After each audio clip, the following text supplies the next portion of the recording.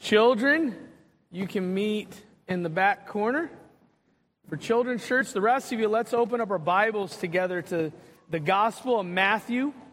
Gospel of Matthew, we are at chapter 6 of Matthew, verse 5. If you are visiting, we are currently working our way through the Gospel of Matthew. So we are today at Matthew chapter 5. We'll be looking at the Lord's Prayer. So definitely a passage that has some familiarity amongst regular church attenders with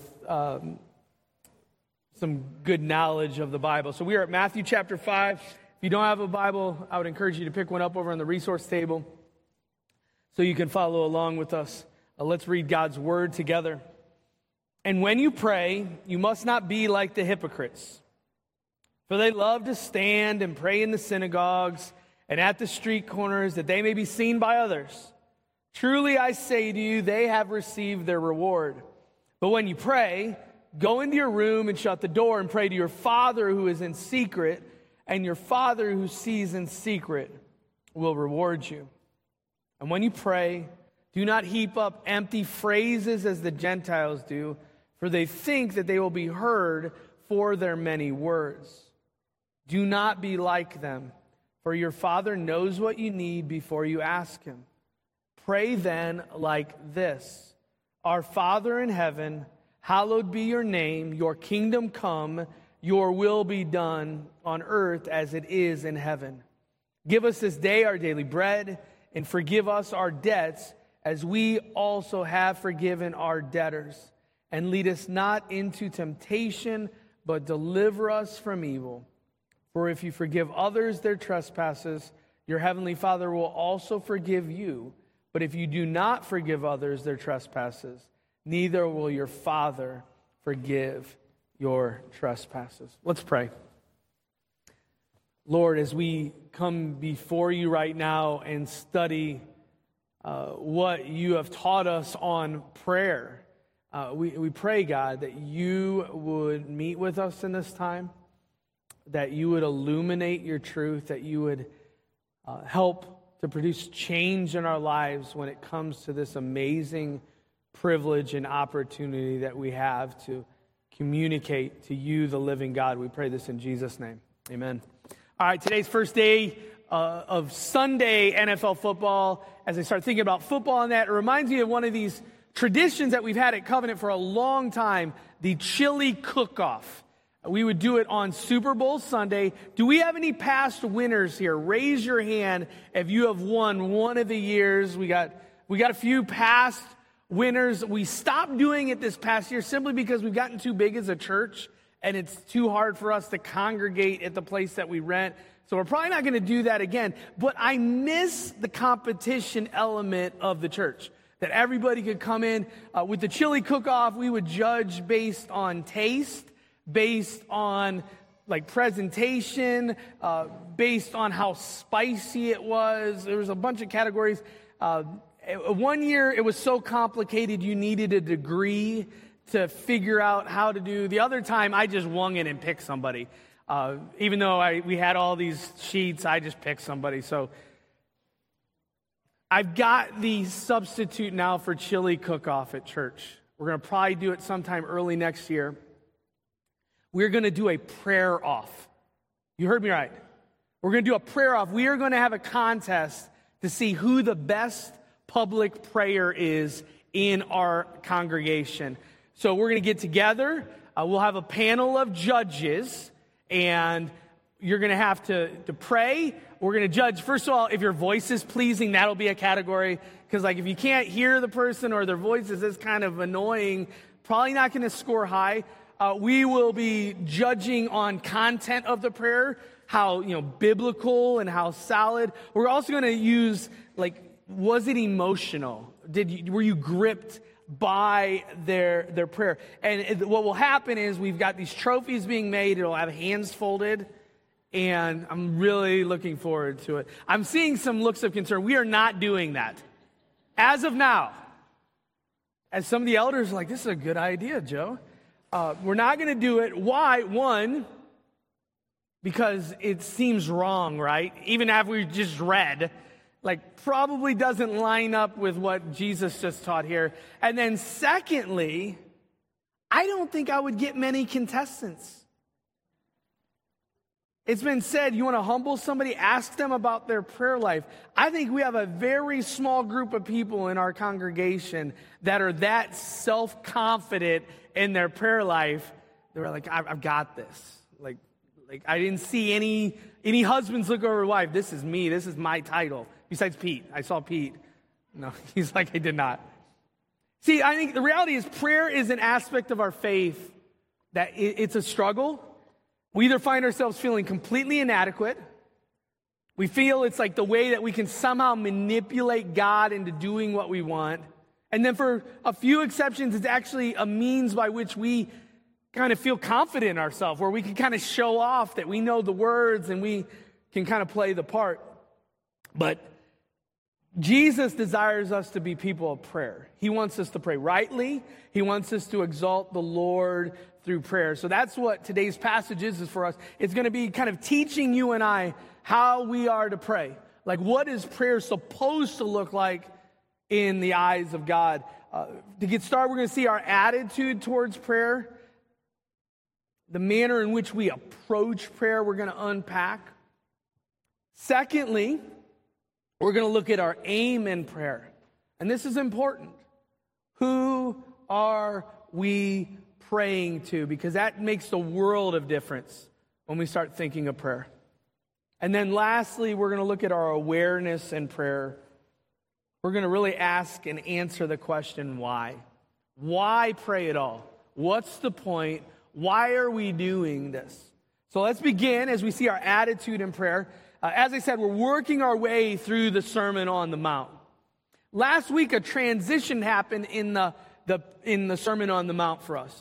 Pastor Andy preached on giving. And prior to that passage, we kept hearing it would keep saying this, and you heard it, what? You heard it said. And he's like, but I say to you, and he's really, at that point, up to chapter 6, he's confronting faulty beliefs. Manipulations of past understanding. He's like, no, that's wrong. Well, when we get to chapter 6, there's a transition now. Instead of faulty beliefs, faulty living. And we saw it in the example that Andy looked at with regards to giving. That they were giving in a way just to show off. They didn't have a good heart. They weren't doing it in honor of Christ. No, they just did it so it looked good. And what Jesus called them out was their public displays of religion and faith. And now, same idea, same kind of confrontation. He's going to call out how they pray. Well, first of all, let's look at how not to pray. Read verse 5 with me. He says, and when you pray, you must not be like the hypocrites. For they love to stand and they pray in the synagogues and at the street corners that they may be seen by others. Then go down to verse 7. And when you pray, do not heap up empty phrases as the Gentiles do, for they think that they will be heard for their many words. In both of those verses, we're starting to see an example of how not to pray. First of all, prayer is not meant to be a public spectacle, to stand in front, to show off. One of the things I always love, my off visits at the YMCA, so I'm at a family fitness center, and I will periodically go upstairs and I'll work out, and I love watching the flexors. What am I talking about? It's typically a younger guy, one to stereotype 17 to 30, who loves to look in the mirror while he's working out and flexing his muscles. And like every day, I guarantee I can see one, and they'll be up there and they'll be like this. And they'll be doing, and there's a correlation. If there is an attractive woman working out at the same time, flexing increases. It does. Like, I know it. I see a pretty girl. I see the young guy looking over at the pretty girl, and he's like, I'm going to show off my triceps. So it just happens. Sometimes it leads to the loud working out too. Like, the guy will be breathing. I'm like, everything you're doing is getting that girl to not look at you, bud. Like, I want to have this whole consultation with them. Well, like, it's cringeworthy when I watch that at the Y. They were these people that Jesus is confronting. Their prayer life was cringeworthy. They were getting in front of the crowds. They were doing it simply to show off their spiritual muscles. Luke 18:11, Jesus gives an example of this. The Pharisee standing by himself prayed this, God, I thank you that I am not like these other men, like extortioners, unjust, adulterers, or even like this tax collector. Like that was how they were praying. That was being done to get the attention of others. But it wasn't just the public spectacle of it. It was the plethora of words. Listen to what he says. Don't heap up empty phrases. You remember the story with the prophets of Baal. They just kept praying and praying and praying. And hopefully that their God or gods were going to listen to them. It was just these empty words. And what they were doing is they had a certain vocabulary, probably a certain tone. They sounded different when they prayed. It was like this special thing that was happening. I remember the first time. So Tom Holland is the actor who plays the Spider-Man currently in the Marvel movies. I had no idea the first time I watched Spider-Man that he is British. So he just sounds like a good old American boy in the movie, just talks normal. And then I watched an interview, and he does not sound like that. He's British. He's got an accent, and it floored me. I was like, wow, it's like two separate people. And I think what they were confronting is that was kind of how these people were. It was like they had two separate people. I remember I had a classmate in seminary. He was from Kentucky. He was a Kentucky boy. Sweet guy. But when he prayed, it was like I didn't even recognize him. He used words that I've never heard him use. It was like and that's kind of what Jesus is calling out. This idea of just like by using all these words and sounding special, it is better prayer, and that's not the case. Proverbs 17:27. He said, whoever restrains his words has knowledge. Now, as we're going to look at a little bit, this is not opposed to reverence. This does not mean that we can't use the word of God in our prayer life, but it's all about the show. It was all about the show last week when Andy looked at giving. That they just love to show off, like, look at how much money we're giving. Look at how much we're doing. And the same is true in this prayer, that they're doing that. And notice what the reward is. He said, you've already received your reward. And what is that? Man's esteem, man's approval. As if by doing this, God would hear them more. So let's be honest. Are you showy in your prayer? Do you want man's esteem? How about just between you and God, though? Are your words getting in the way of your prayer? I think a lot of people don't pray because they feel like they don't have the right words to say to God. They're like, my prayers are just kind of awful, so like, why would I pray? As if God is judging your language of words. He just wants you to pray. He wants you to come to him. So that was how not to pray. Well, how do you pray? Look at verse 6. It says, when you pray, go into your room, shut the door, and pray to your Father who is in secret. Just like God is pro-giving, God is pro-prayer. It's not about the practice of prayer. God is confronting the performance of prayer. He's wanting them to be doing prayer rightly rather than wrongly. Also, and I don't want to digress too much, God is not against public prayer, okay? So us praying during this service is not like God's like, what are you doing? No, but he is confronting the reality that private prayer has lost its meaning with them. First of all, notice what he says. 1, how to pray rightly? We go to the secret place. We're supposed to pray where we go somewhere that no one is seeing what you're doing. Last week he told them to give, that your right hand doesn't know what the left hand is doing. And you and I, we're to pray in a way that it's not done for show. Now, does that mean it has to be in a room? Maybe, maybe not. But the point is getting away. And I think here is the 2023 challenge as you and I think about this. This is so foreign to us, the idea of us being in a room alone with God. Why? Why is it so difficult? Everybody, right? You're constantly glued to your phone. You're constantly glued to television. You're constantly glued to social media. You do all that stuff. And now Jesus, in the midst of all of this, is saying, I want you with God alone. That's what prayer is. And like for us, legitimately, we are habitually so trained against this that it is really, really hard. But yet it's the way of Christ. Luke 5:15, listen. Even more, the reports about him, Jesus, went abroad, and great crowds gathered to hear him and to be healed of their infirmities. He would withdraw to desolate places and pray. Jesus had a pattern of going to the secret place, just him and his Father, and pray. But not just the secret place, the simple prayers. Listen to what it said in verse 8. Do not be like them, for your Father knows what you need before you ask him. In other words, pray simply. Have you ever heard the saying, beating around the bush? Everybody, in some capacity? So beating around the bush, what does it mean? It's a term used because when they would go hunting for birds, somebody would come along and literally beat the bushes, because guess where the birds were hiding?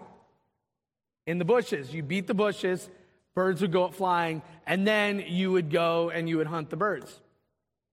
And the point behind the statement is kind of get to the point. We're not here to beat bushes, we're here to get the birds. And what I think the problem is for you and I, when we pray, because we're so insecure, because we're so ill-equipped at times, we try to beat around the bush when we pray. As if like we got to butter God up before we can pray to him. Get it all lined up perfectly. Okay, all right, now God, he's ready. Now I can pray to him. And God's like, I know what you need before you say a word. Now that doesn't mean we don't say the word, but like have an understanding that I want you to just pray. Just come before me. Matthew 18:4, whoever humbles himself like this child is the greatest in the kingdom of God. I think some of the sweetest prayer is children, because they don't have all the baggage that you and I. When my youngest kids want something, like when Finn needs something, he just straight up says it. There's no, like my older ones might take a trip to get to the point where like, hey, can I? And what Jesus is saying, quit taking the trip, just come. Go secretly before the Father and just express the desires of your heart. And then notice here's the glorious truth, that God hears those prayers. Your Father who sees in secret will reward you. James 5:16, the prayer of a righteous person has great power as it is working. That we have a God who hears and answers our prayers. So I want us to think about this on a practical application level. Are you having secret time with God in prayer? I'm going to even narrow this down. You're under the age of 25. I'm specifically talking to you. This applies to all the people 25 and up, but young people, high schoolers. Are you making time? That's God's intent for you as a follower of Jesus Christ. Prayer is not for old people who have nothing better to do. God's intent is he wants secret time with you. And like I said, it's tough because we got phones. We've developed such bad habits. Like the idea of one of my kids didn't have as good of a grade. He's not in here, so I can say that. It wasn't that bad of a grade. I'll be honest, we're kind of nutty as parents. Our expectation level's really, really high. And he was not allowed to play video games this week. It was so damaging to him. He's like, what am I going to do? Like, what am there's nothing to do. Like, there's nothing. He's like, no. He's like, I can't watch TV. I can't, like, what am I going to do? And I think too many of us, that's kind of our, like, maybe you need to pray. That God, you make that time, carve that time out where you get to spend time with God. I think one of the great movements of Satan is the distraction of our society. Slowly and subtly have gotten us so wired to this world that the idea, if right now we're not going to do it, if I spent 5 minutes, we're just going to stand here, sit here, and I want you to spend time with prayer, that would be one of the most awkward 5 minutes of your week, right? Because we have no comprehension of what that looks like. So that's our attitude in prayer, how not to pray, how to pray. Let's look at our aim. Who are we praying to? Because part of the problem is their prayers were not, God was a footnote in their prayer. And Jesus is like, that's not how it's supposed to be. He should be central to their prayer. Verse 12, we pray to our Father. Listen to what he says. Our Father in heaven, hallowed be your name. Take note of the relationship. Now, Jesus says our Father. It doesn't seem that big of a deal. Why? Because who is Jesus? He is the Son, God the Father, that dynamic. But what is true for you and I, if we're a follower of Jesus Christ, God is our what? Our Father, right? So there's that relational element. Here's another thing, though, we do have to address. Not everybody in here has a relationship with their father. Earthly father, I'm speaking of. Some of you, you're in God's providence, your father has died. So that's in the past. Others, father's still alive, you just don't. I don't. I have not spoken to my father. It's a mess. It is what it is for 11 years. So when we hear this father language, it doesn't necessarily sound good to you. Because you have baggage when you think of father. Now, some of you, though, you've had a really good, healthy, your dad has been amazing, so it's relatable. Here's the tension, and here's what we need to do. We need to ignore whatever kind of earthly experience of father and realize that God the Father is the greatest example of what fatherhood looks like. And then we get to go to him. Because here's the deal. John 1:12 says, to all who receive him, who believed in his name, he gave the right to become children of God. So if you're a follower of Jesus, you have this relationship with God the Father. And if you have a relationship with God the Father, you have access to your Father. That's the big deal, that we have access to him. I get lots of phone calls as a pastor. If it's Abby or the kids, under rare exceptions, will I not answer it, even when I meet with people. I'll even clarify that even in the beginning of a meeting. Hey, if I get a phone call, because there's a relational element that if something's going on and my child needs me, there's very few situations where I'm not getting interrupted. And you understand, that's here's the amazing thing when we start thinking of what Jesus is saying. That you and I, we pray to our Father, and guess what? It never goes to voicemail. Think about that. That he is always accessible to us. Isaiah 43:4 says, you are precious in my eyes, honored, and I love you. Consider the lyrics of this one song, Francisca Battis. It's something like that. I don't know her last name. There you go. Thank you. I don't need my name in lights. I'm famous in my Father's eye. Make no mistake. He knows my name. God knows your name. Think of that when you pray. He knows you intimately and personally, but not just the relationship. Notice the reverence. So there's the confidence part, but then it says, in heaven, hallowed be your name. When Jesus says the Father is in heaven, he is not necessarily focusing on location. That you're on earth, he's in heaven, it's a large chasm and gap, so you're going to need to use some long distance. No, I think what he's doing is he's stressing the distinction between creator and creation. That we're not God, he is God. And the hallowed be thy name, it's the idea of honoring and glorifying and exalting the name. And when you do that, you're honoring and glorifying and exalting who? God. That's why the Masoretes, who did the Hebrew text, They would not say Yahweh because they felt as if it was dishonoring of God to even say his name. So there's this weird tension when we think of who we're praying to. We're praying to the Father, we have this relationship, but we're also to pray to the one who should be receiving our reverence and our awe. Hebrews 12:28 says, "Let us offer to God acceptable worship with reverence and awe, for our God is a consuming fire." So one, are you amazed at the relationship? Are you in awe that you have a God that you can approach you and you have access to? I think it's part of the reason we don't pray, because we don't believe that. I think we feel like God is somehow bothered, he's somehow annoyed by us, and he's got a lot of stuff going on. He doesn't want to hear from me. But also, do you approach him with reverence, with awe? Because we pray not only to our Father, we pray for our Father. Listen to what he says. Your kingdom come, your will be done on earth as it is in heaven.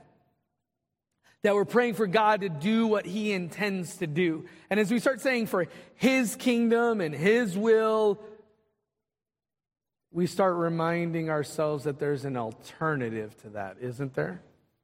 What's the alternative to God's will and God's kingdom? Say it. My will, my kingdom, our agenda.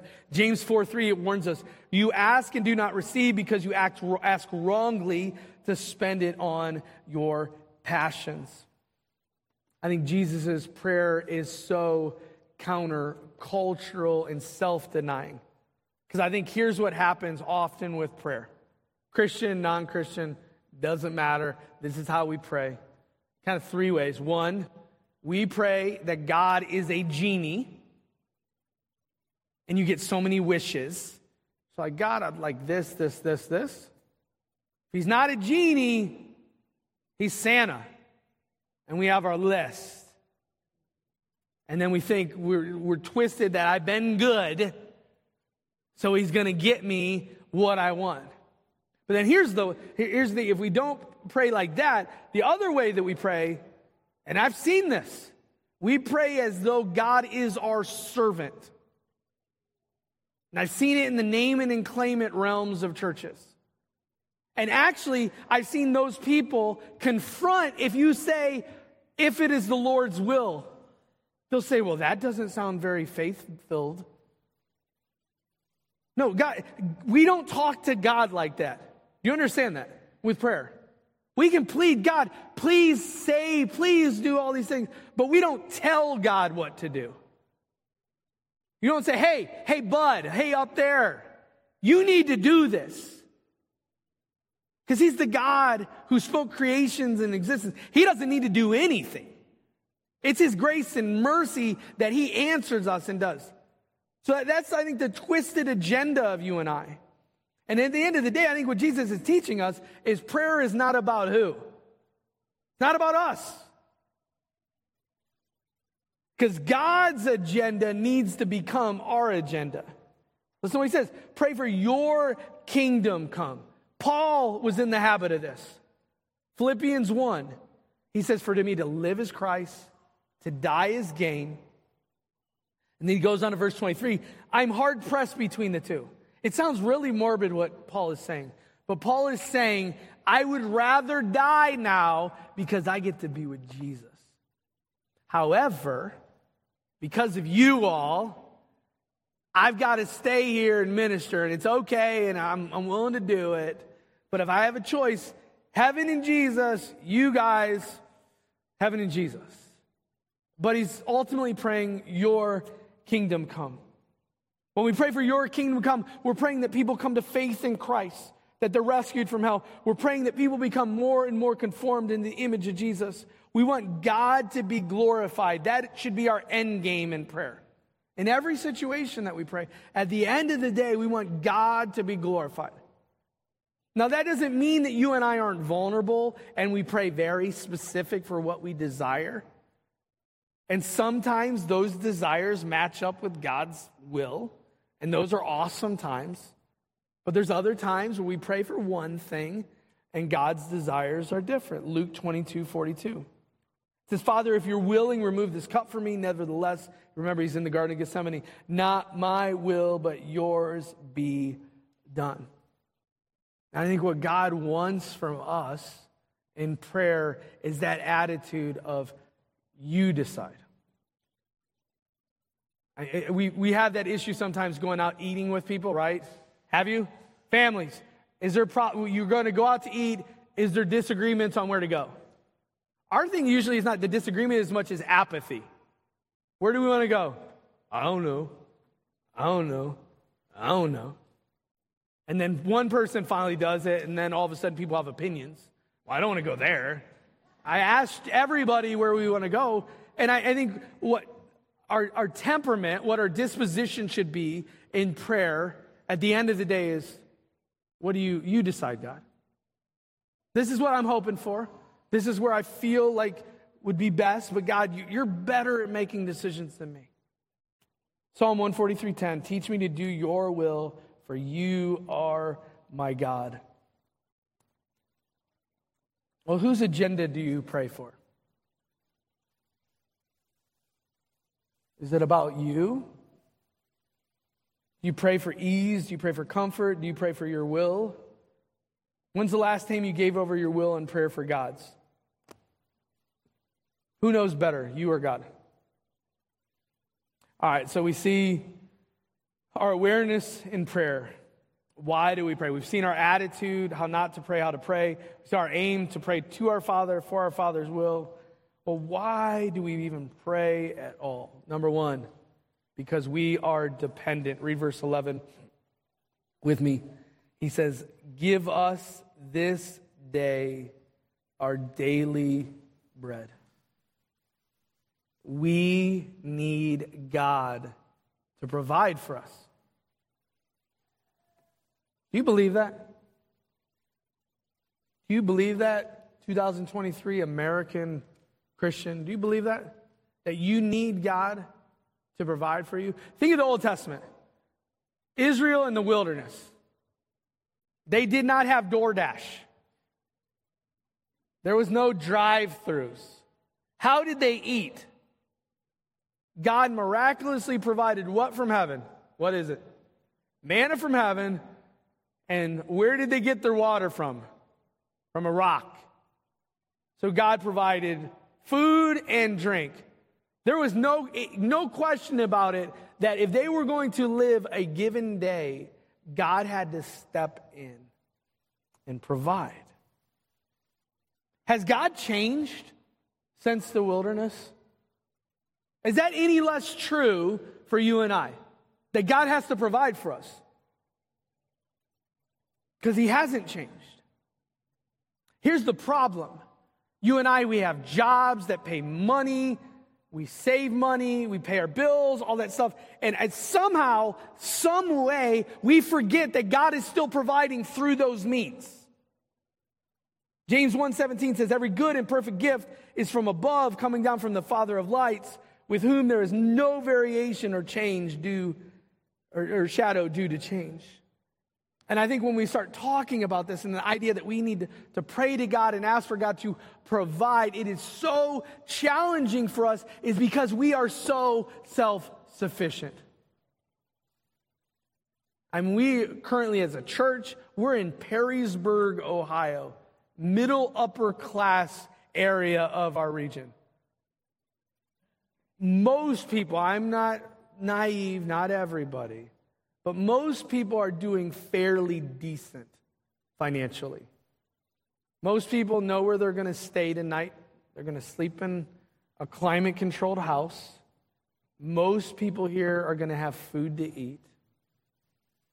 Good portion of people, they're going to have a job to go at tomorrow. And at the end of the week or whatever your pay period is, you're going to get paid for it. And I think what happens in the midst of all of this is we've forgotten that that is God. When you get that paycheck, guess what? That is manna from heaven. When you open up your refrigerator, that's God providing water out of a rock. But not only do we need God to provide for us, we need God to protect us. He goes on in verse 13, it says, and lead us not into temptation, but deliver us from evil. God is aware, Christ is aware that we live in a world that wants our destruction. Do you know what a sabotage is? Or somebody who sabotages, it's somebody, often in the context of government, or somebody maybe from a foreign country who's acting as though they're a part of us, and they're trying to maybe act as a spy, they're trying to damage something so it can't function like it should. And we have a real enemy.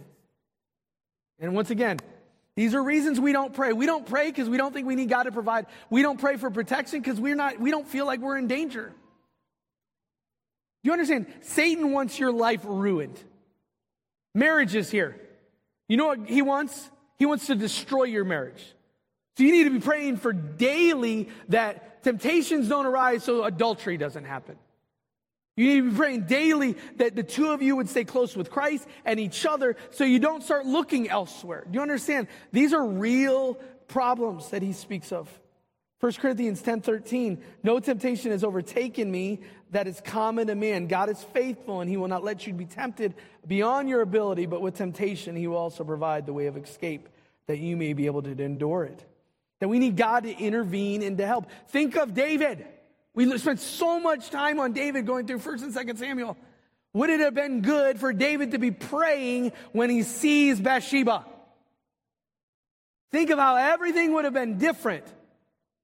A choose-your-own-adventure alternative path if David did not succumb to sin and temptation. Or are you aware of your neediness? Are you praying for God's providence?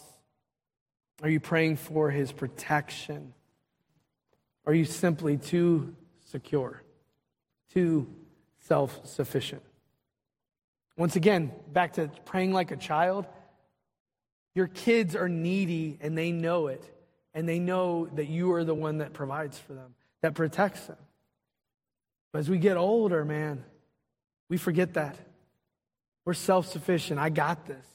God doesn't want you to get this because you don't have it. You need him. So we're not only dependent, next we are debtors. Read verse 12 with me. And forgive us our debts as we also have forgiven our debtors.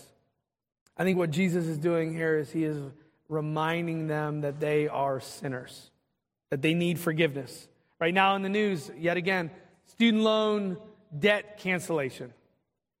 We're not going to go in a whole political discussion on that. The truth is, it's out there, and people who have debt tend to like their debts canceled, right? I mean, everybody with a mortgage, wouldn't it be nice if there was mortgage cancellation? That'd be a good Monday, right? Hey, I know you owe $200,000. We're going to wipe it clean. Nobody would be protesting that. Jesus is saying we need that kind of cancellation when it comes to God. What do I mean by that? What I mean is, as sinners, we owe a debt before God. The wages of sin is death, is what Paul says in Romans. And his holiness and God's perfection, he can't turn a blind eye to your sin. So there's a debt, and the debt has to be paid in one of two ways. Number one is you and I experience the wrath and condemnation for our sin for all eternity. That's how you pay the debt. Number two, Jesus pays the debt on the cross. You get to experience his debt payment as a result of faith in Christ. And when we start talking about this forgiveness, we need forgiveness, first of all, once for all.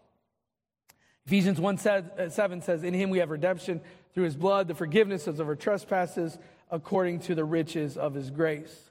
But you and I also need ongoing forgiveness. I mean, think about it. In a marriage relationship, what if your husband or your wife said sorry one time over a marriage? And that was it. I said sorry. It was 23 years ago. I thought it was pretty good. No, there's an ongoing dynamic in relationships. So my standing before God is not contingent on whether I asked for forgiveness when I said that bad word yesterday. It's this ongoing, healthy dynamic of it. And we need that forgiveness. I think there needs to be an awareness of sin in our lives as Christians, as it ties to prayer. That you and I daily, when we go before God in that secret place, you need to own your sin. Like, God, I'm sorry I thought that way. I'm sorry I did that. I'm sorry I was apathetic. I'm sorry. But not only do we need forgiveness, and this is the key he draws here, we need to extend forgiveness. Listen to what he said. Forgive our debts as we also have forgiven our debtors. If you are not forgiving your debtors, that is hypocrisy that he's saying there. He goes down to verse 14. If you forgive others their trespasses, your heavenly Father will forgive you. But if you do not forgive others, neither will your Father forgive your trespasses. Does that mean we earn salvation? Everybody nod your head, no. But what he is saying, as a follower of Jesus Christ, somebody who has been forgiven in Christ, a validation of our faith, an evidence of being men and women and children who walk with Jesus, is we will forgive others. At the end of chapter 5, who are we supposed to love? We're to love our enemies. Same idea, because God has loved us when we were his enemy, we love others. God has forgiven us, you and I are to forgive others. Ephesians 4:32 says, be kind to one another, tenderhearted, forgiving one another as God in Christ forgave you. One of Josiah's teammates sprained his ankle a couple weeks ago, and it's fairly severe. He's not been able to play. And as I was reading about it, and with sprains typically, they'd grade them, like a grade 1, grade 2, grade 3, grade 1. It's a sprain. It's not good. Like up to like a grade 3, I guess, like it's tear. It's a big deal. And I think here's the deal when we talk about forgiveness. Here's the problem you and I have. We grade other people way harder than we grade ourselves. We look at our sin, it's grade 1. It's not that big of a deal. People who have wronged you and harmed you, grade 3. So that's why it's so hard for us to forgive people. And what Jesus is saying here is stop looking like that. Because friends, every one of us, we're grade 3 sinners. Do you understand? And he has forgiven us. So because of that, it is the natural overflow. In view of God's mercies, Romans 12, we forgive people. Well, when's the last time, one, that you confessed your sins before God? And who are you not forgiving? Think about that. Because it radically impacts our prayer life when we have unforgiving hearts. We think we can have that dichotomy where we go before God and we're praying all the while we're hating our brother or sister or whoever that is. He's saying, no, you need to deal with this. You need to deal with it now. You need to pray. Because praying people become pardoning people. A few weeks back, I think it was a few weeks back, Bob Barker died. Everybody know who Bob Barker is? He was the host of The Price is Right. Price is Right, so I would spend time periodically with my grandma when I was younger, and I would always watch The Price is Right at Grandma's. It was my favorite game show. Always would love to have been on it. And my favorite part of Price is Right was the Showcase Showdown. Showcase Showdown was the end of the show. You'd have the top 2 contestants, and they would have pretty lucrative prizes. Maybe a new car, a trip to Paris, or all that stuff. And whoever was able to guess the value of their prize, their showcase, closest would win their prize. Every so often, there would be a special situation. Here was a special situation. If you were able to guess between $0 and $250 of the actual value of the prize, you won your Showcase Showdown and you won the other contestant Showcase Showdown. So it was like winning the lottery of lotteries on The Price is Right. And I was like, I remember even watching, I was like, oh my goodness, he did it. I didn't get anything out of it, but I was excited for it. Let's kind of go full circle with everything we talked about today. As a follower of Jesus Christ. So if you're in that camp today, You're a believer. You walk with Jesus. You're a Christian. You have won both showcases. You have redemption in Christ. You have a right standing before God. Heaven is secure. But you also have an ongoing relationship with a living God. And prayer is one of the greatest realities. That we get to communicate with the living God. That we have a Father who hears us, who answers our prayers. And that's what he's confronting with them. Because here was the problem. They took this beautiful gift of prayer and they had perverted it and twisted it. It was a way to show off. It was a way to somehow manipulate God. Or it was something they completely ignored and threw off to the side because it had no practical benefit in their life. That is not God's intent. He wants prayer to be a place of communion with Him, where you and I find comfort and encouragement, that our prayers to the Lord would exalt His name.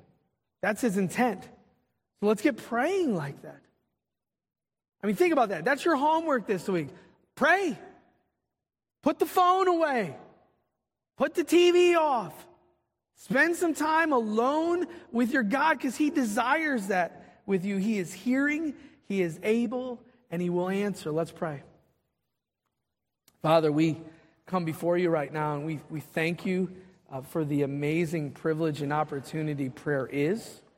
We ask for forgiveness for how often we abuse prayer, that we use it for our own gain. We treat you as though you have to answer our beck and call. Lord, so we are sorry for the people that we've become when it comes to prayer. And we pray right now, Lord, we pray that you would produce change, that prayer would become just different in our lives, that we would be men and women and children that crave, that long for, that desire those secret times with you. We pray this in Jesus' name. Amen. Amen. Please stand.